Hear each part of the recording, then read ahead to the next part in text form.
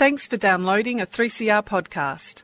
3CR is an independent community radio station based in Melbourne, Australia. We need your financial support to keep going. Go to www.3cr.org.au for more information and to donate online. Now stay tuned for your 3CR podcast. But you also had people that were very fine people on both sides. And the aliens would mind meld and give them the technology. They're bad aliens. So are you surprised the Nazis were influenced by demons? No, if demons are real, I would definitely think they'd be on the side of the Nazis. Yeah. McDonald's is connected to the Clintons. They chop up the bodies and put them into the sausage and hamburgers. People are being cannibalized. Look it up. And I'm watching CNN talk about this as violent white nationalist protests. We have done everything in our power to keep this peaceful, you know? It's Pepe's become kind of a symbol.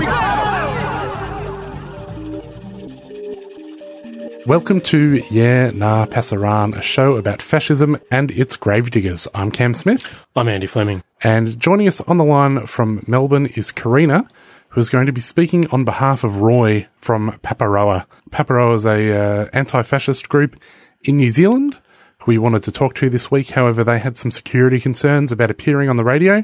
So we have emailed them some questions, received some answers, and now Karina will be speaking on behalf of Roy from Paparoa, reading out their answers. Thanks for doing this, Karina. Yeah, not a problem. All right. Shall we begin with question number one? What is Paparoa? We're a research team set up after the killings in Christchurch. So when we come across somebody on the far right that looks like a threat to public safety, we let the media and relevant authorities know. The network was originally brought together by a group of anti-racists and trade unionists in March last year and started work as a collective in April. We're an anonymous group, although that's possibly going to change soon. We work a lot with the White Rose Society in so-called Australia and several other independent activists. We're also encouraging more people to join and to help set up autonomous working groups like de-radicalisation, working with refugees, monitoring Islamophobia, all that good stuff. From there, we're looking at the idea of developing a democratic NGO. There's a lot of support in the community for the kind of work we're doing, but there's a real sense that people also want to go beyond surveillance and research. So who are the main fascist groups in Aotearoa, New Zealand? How do they organise? And what relationship do they have to similar groupings in other countries? After the killings, all those guys jumped for cover. The neo-Nazi identitarians, a group called the Dominion Movement, announced they were going into hiatus. The National Front had already been on life support for years. A complaint got their website shut down, and I don't think we'll see them again. Right-wing resistance had broken up a few years earlier. There had been a lot of violence among the members. The whole thing was just so full of poison it leached into the bloodstream. People might remember a guy called Kyle Chapman. He was a common thread in lots of those far-right groups. He gave up on them and is now a born-again Christian. Let's hope he stays that way for his own sake as well as everybody else's. Then there's all the old bonehead crews that Chapman used to hang out with. Area Nations, Combat 18, the Hammer Skins, Chaos Skins, and so on. There were dozens of them, but the members are now mostly in jail, or they've become junkies or family men trying to leave it all behind. Oh, and I should mention August Christie. You'd love them. They were kind of a bodybuilding Templar monastic cult. The head honcho, a guy called Daniel Waring, calls himself the Meat Monk. They make videos in the bush flagellating him with a polythene pipe. They managed to get through No Fat November alive, but then it all came crashing down when one of them, a neo-Nazi soldier, got arrested. A few months after the Christchurch killings, the Dominion movement reappeared again under the name Action Zealandia. The neo-Nazi soldier was one of their leaders, and we can prove that, but he denies it. They're our main focus at the moment. They're slicker than the Dominion movement, but even worse on the inside. The Dominion movement used to crow about their relationship with the Nordic resistance movement, Identity Australia, and the Lad Society. Action Zealandia is more calculating. Their whole facade is, we're just a bunch of fellas into hiking and self-improvement. You probably know that kind of crap from Identity Australia. It's the standard identitarian con. Inside their chat groups, it's all anti-Semitism and homophobia and esoteric Hitlerism. We found a classic example of this when we monitored one of their leaders, who called himself Matt on Telegram. Our Matt was communicating with or mentioning that he knew people from Atomwaffen Division, the Base, Antipodean Resistance, the Lads Society, Nordic Resistance Movement, and the Patriot Front. You should have seen those conversations. For those out there who have never had the pleasure of looking into the soul of a convinced fascist, just think back on the worst caricature of Nazis you've seen on TV, then imagine it crossed with the hillbillies in Deliverance.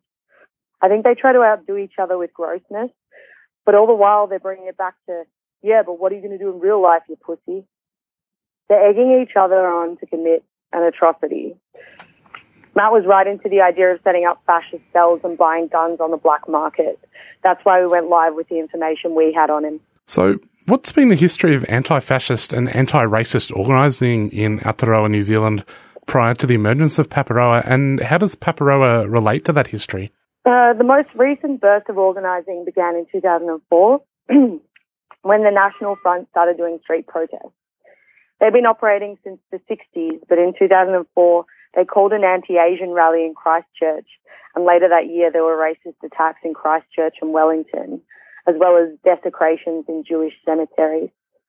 In October 2004, they came to Wellington and held a rally at Parliament. Anti-racist activists had formed a coalition called Multicultural Aotearoa, MCA, which brought thousands of protesters to Wellington to oppose about 40 or 50 National Front members. There was a bit of clash and the National Front were chased out of town. For the next few years, MCA showed up wherever and whenever the front appeared in public. That same year, a trans-Tasman group called Fight 'em Back, named after a Linton Kwesi Johnson song, was formed to monitor the far right in Australia and New Zealand. It was a group made up of lefty activists and was very active for about 2 years. On the Kiwi side of this, there was also a wonderful group called Grupa Fluffy Bunny, who shared information mixed with a very healthy dose of humour.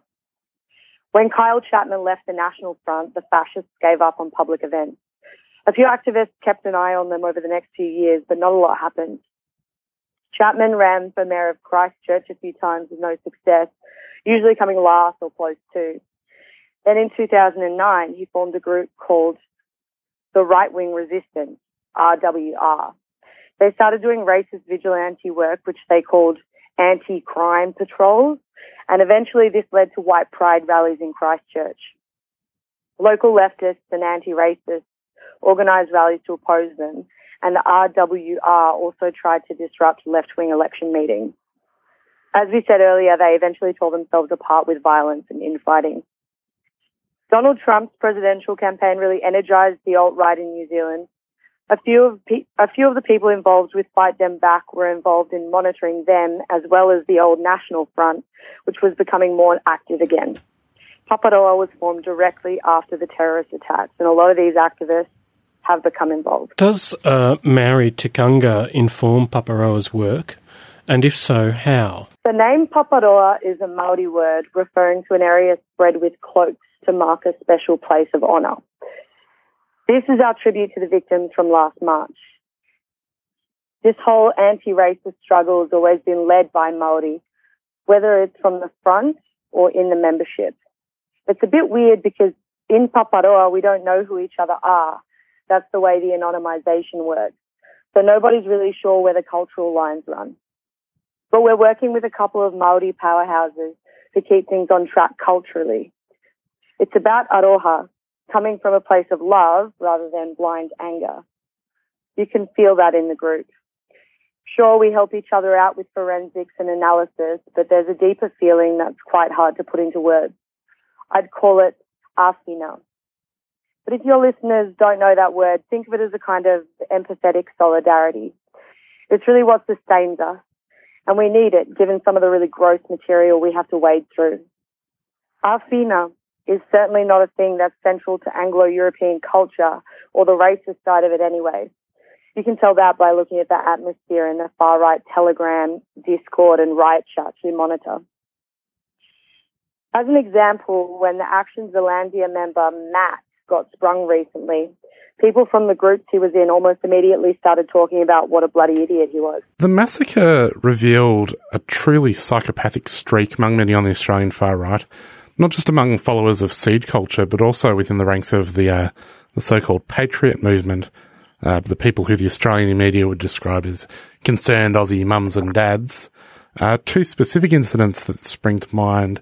One was a Fraser Anning event at a pub in Sydney, where supporters gave a toast to the killer.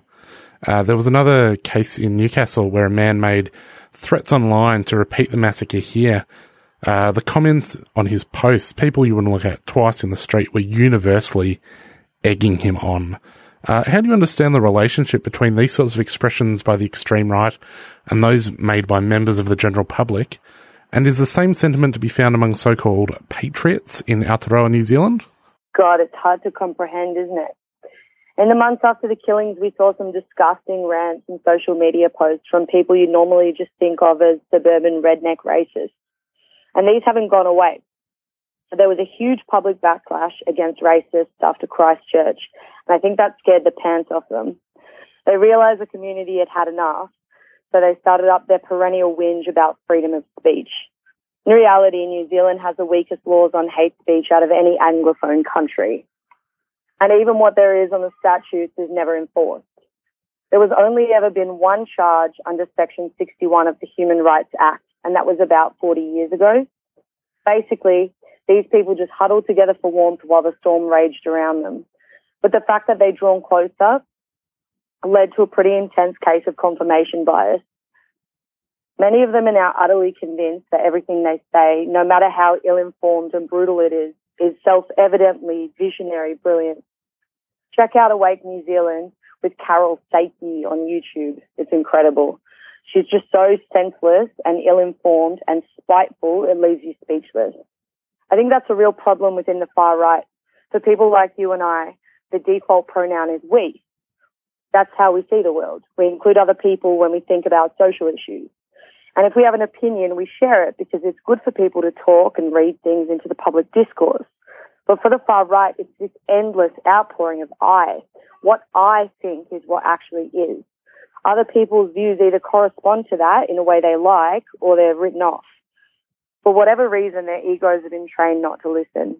Folks like Carol Saiki and Lee Williams and Warren Knott are putting the I back in ignorance. The New Zealand government was quick to respond with changes to gun laws.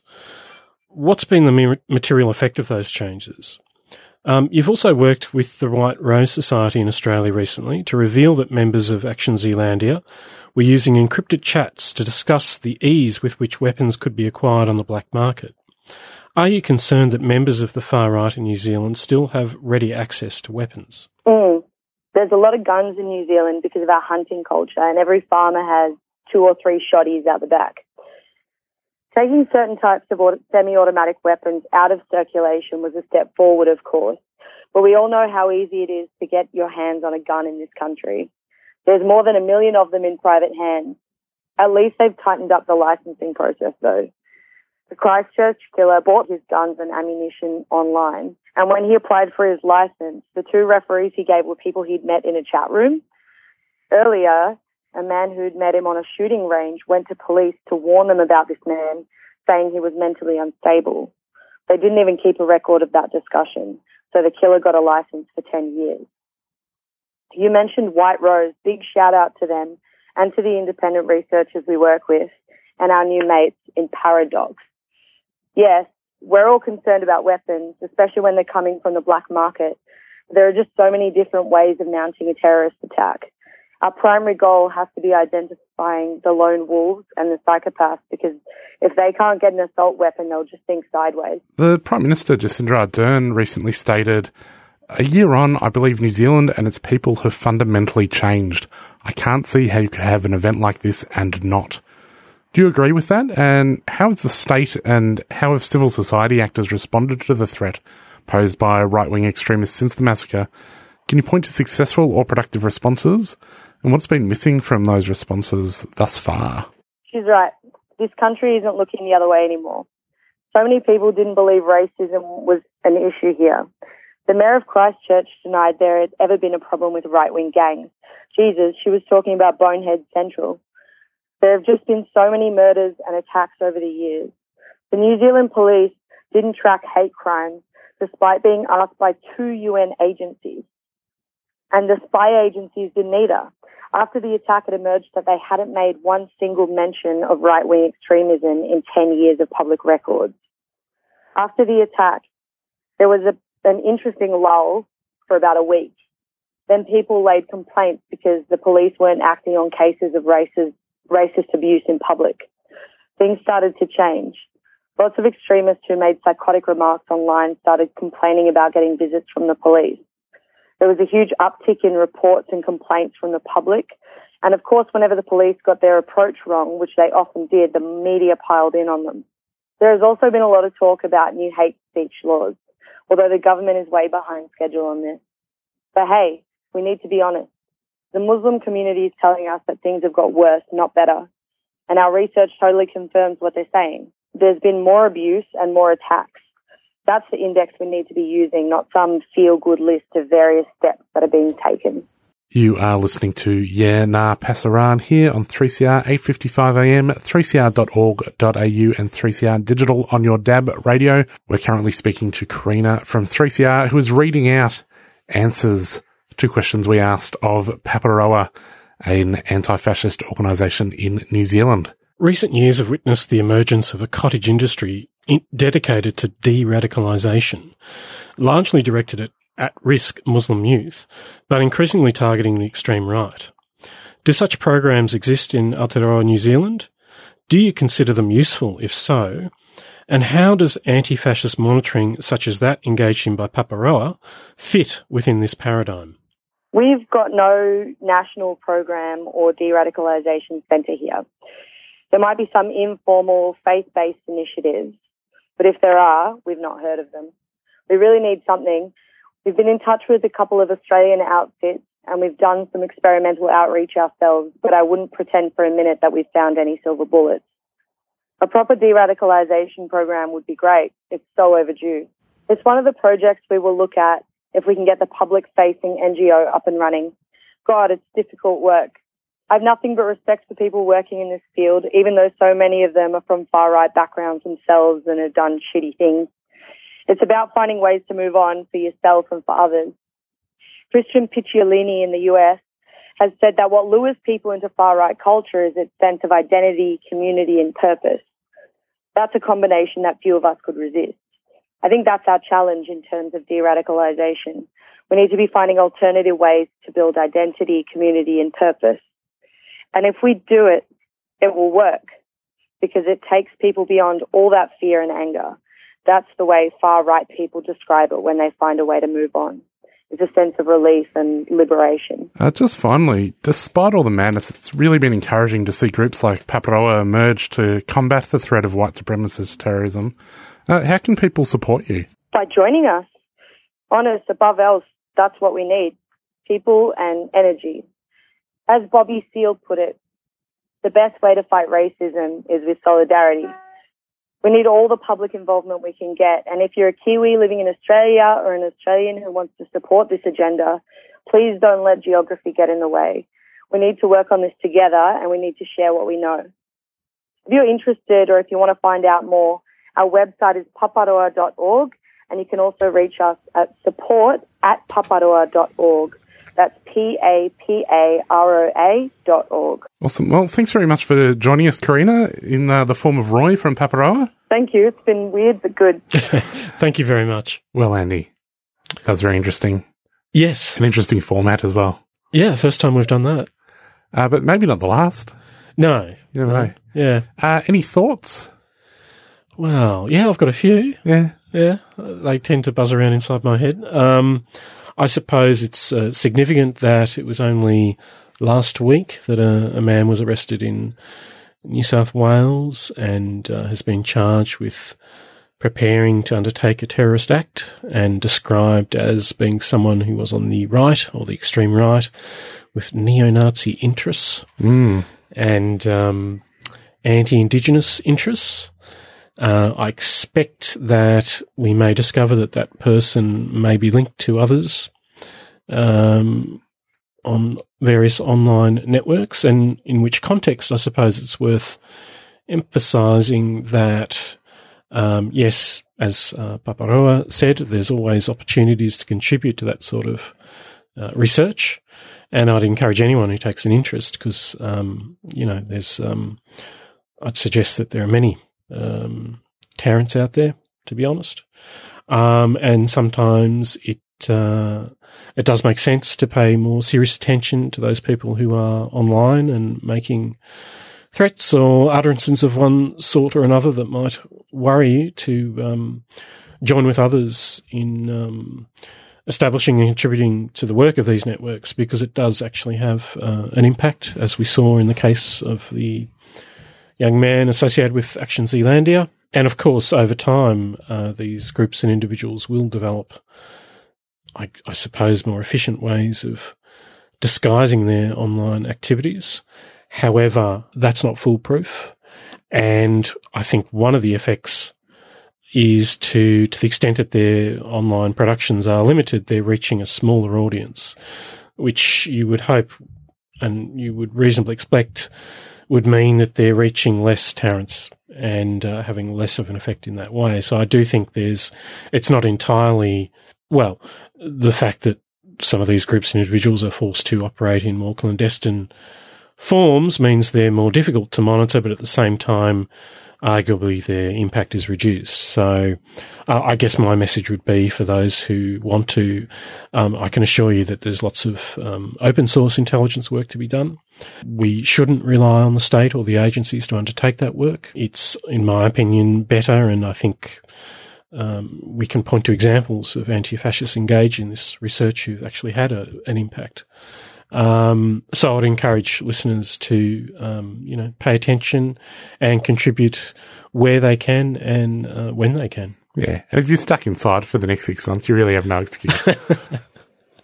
Yeah. Put your downtime perhaps to good use if you can. So just on that, obviously, it is an ever-changing world. Yeah. But Yenar Pasaran. La lucha continua. Yeah. We will carry on through the pandemic. We will. Until it fells us.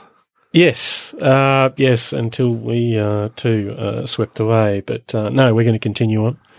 And, also on that note, if listeners have, ideas about people they'd like us to talk to or subjects we should discuss, then please feel free to let us know. Yeah. Not saying that after 10 episodes we've completely run out of ideas. We haven't. Not at all. We haven't, but, it might be good to just get in now. Yeah. Yeah, form an orderly queue.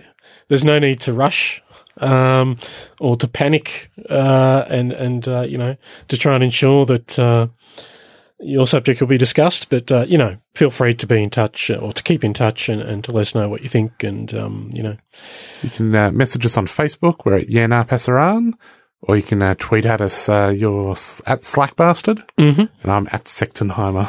Yes. Yes. And you can also listen to this radio show as a podcast at 3cr.org.au/Yenar Pasaran. Andy's been doing a very good job so far getting those all uploaded. Well, for many years I wasn't Cam, but I decided, new show, new leaf, I'll change my ways, and I have. Well, that's all we've got time for. Let's go out with a song. This is Asian Dub Foundation. New Way, New Life. Sounds right. See you next week. Global Intifada's up next. Bye. Bye.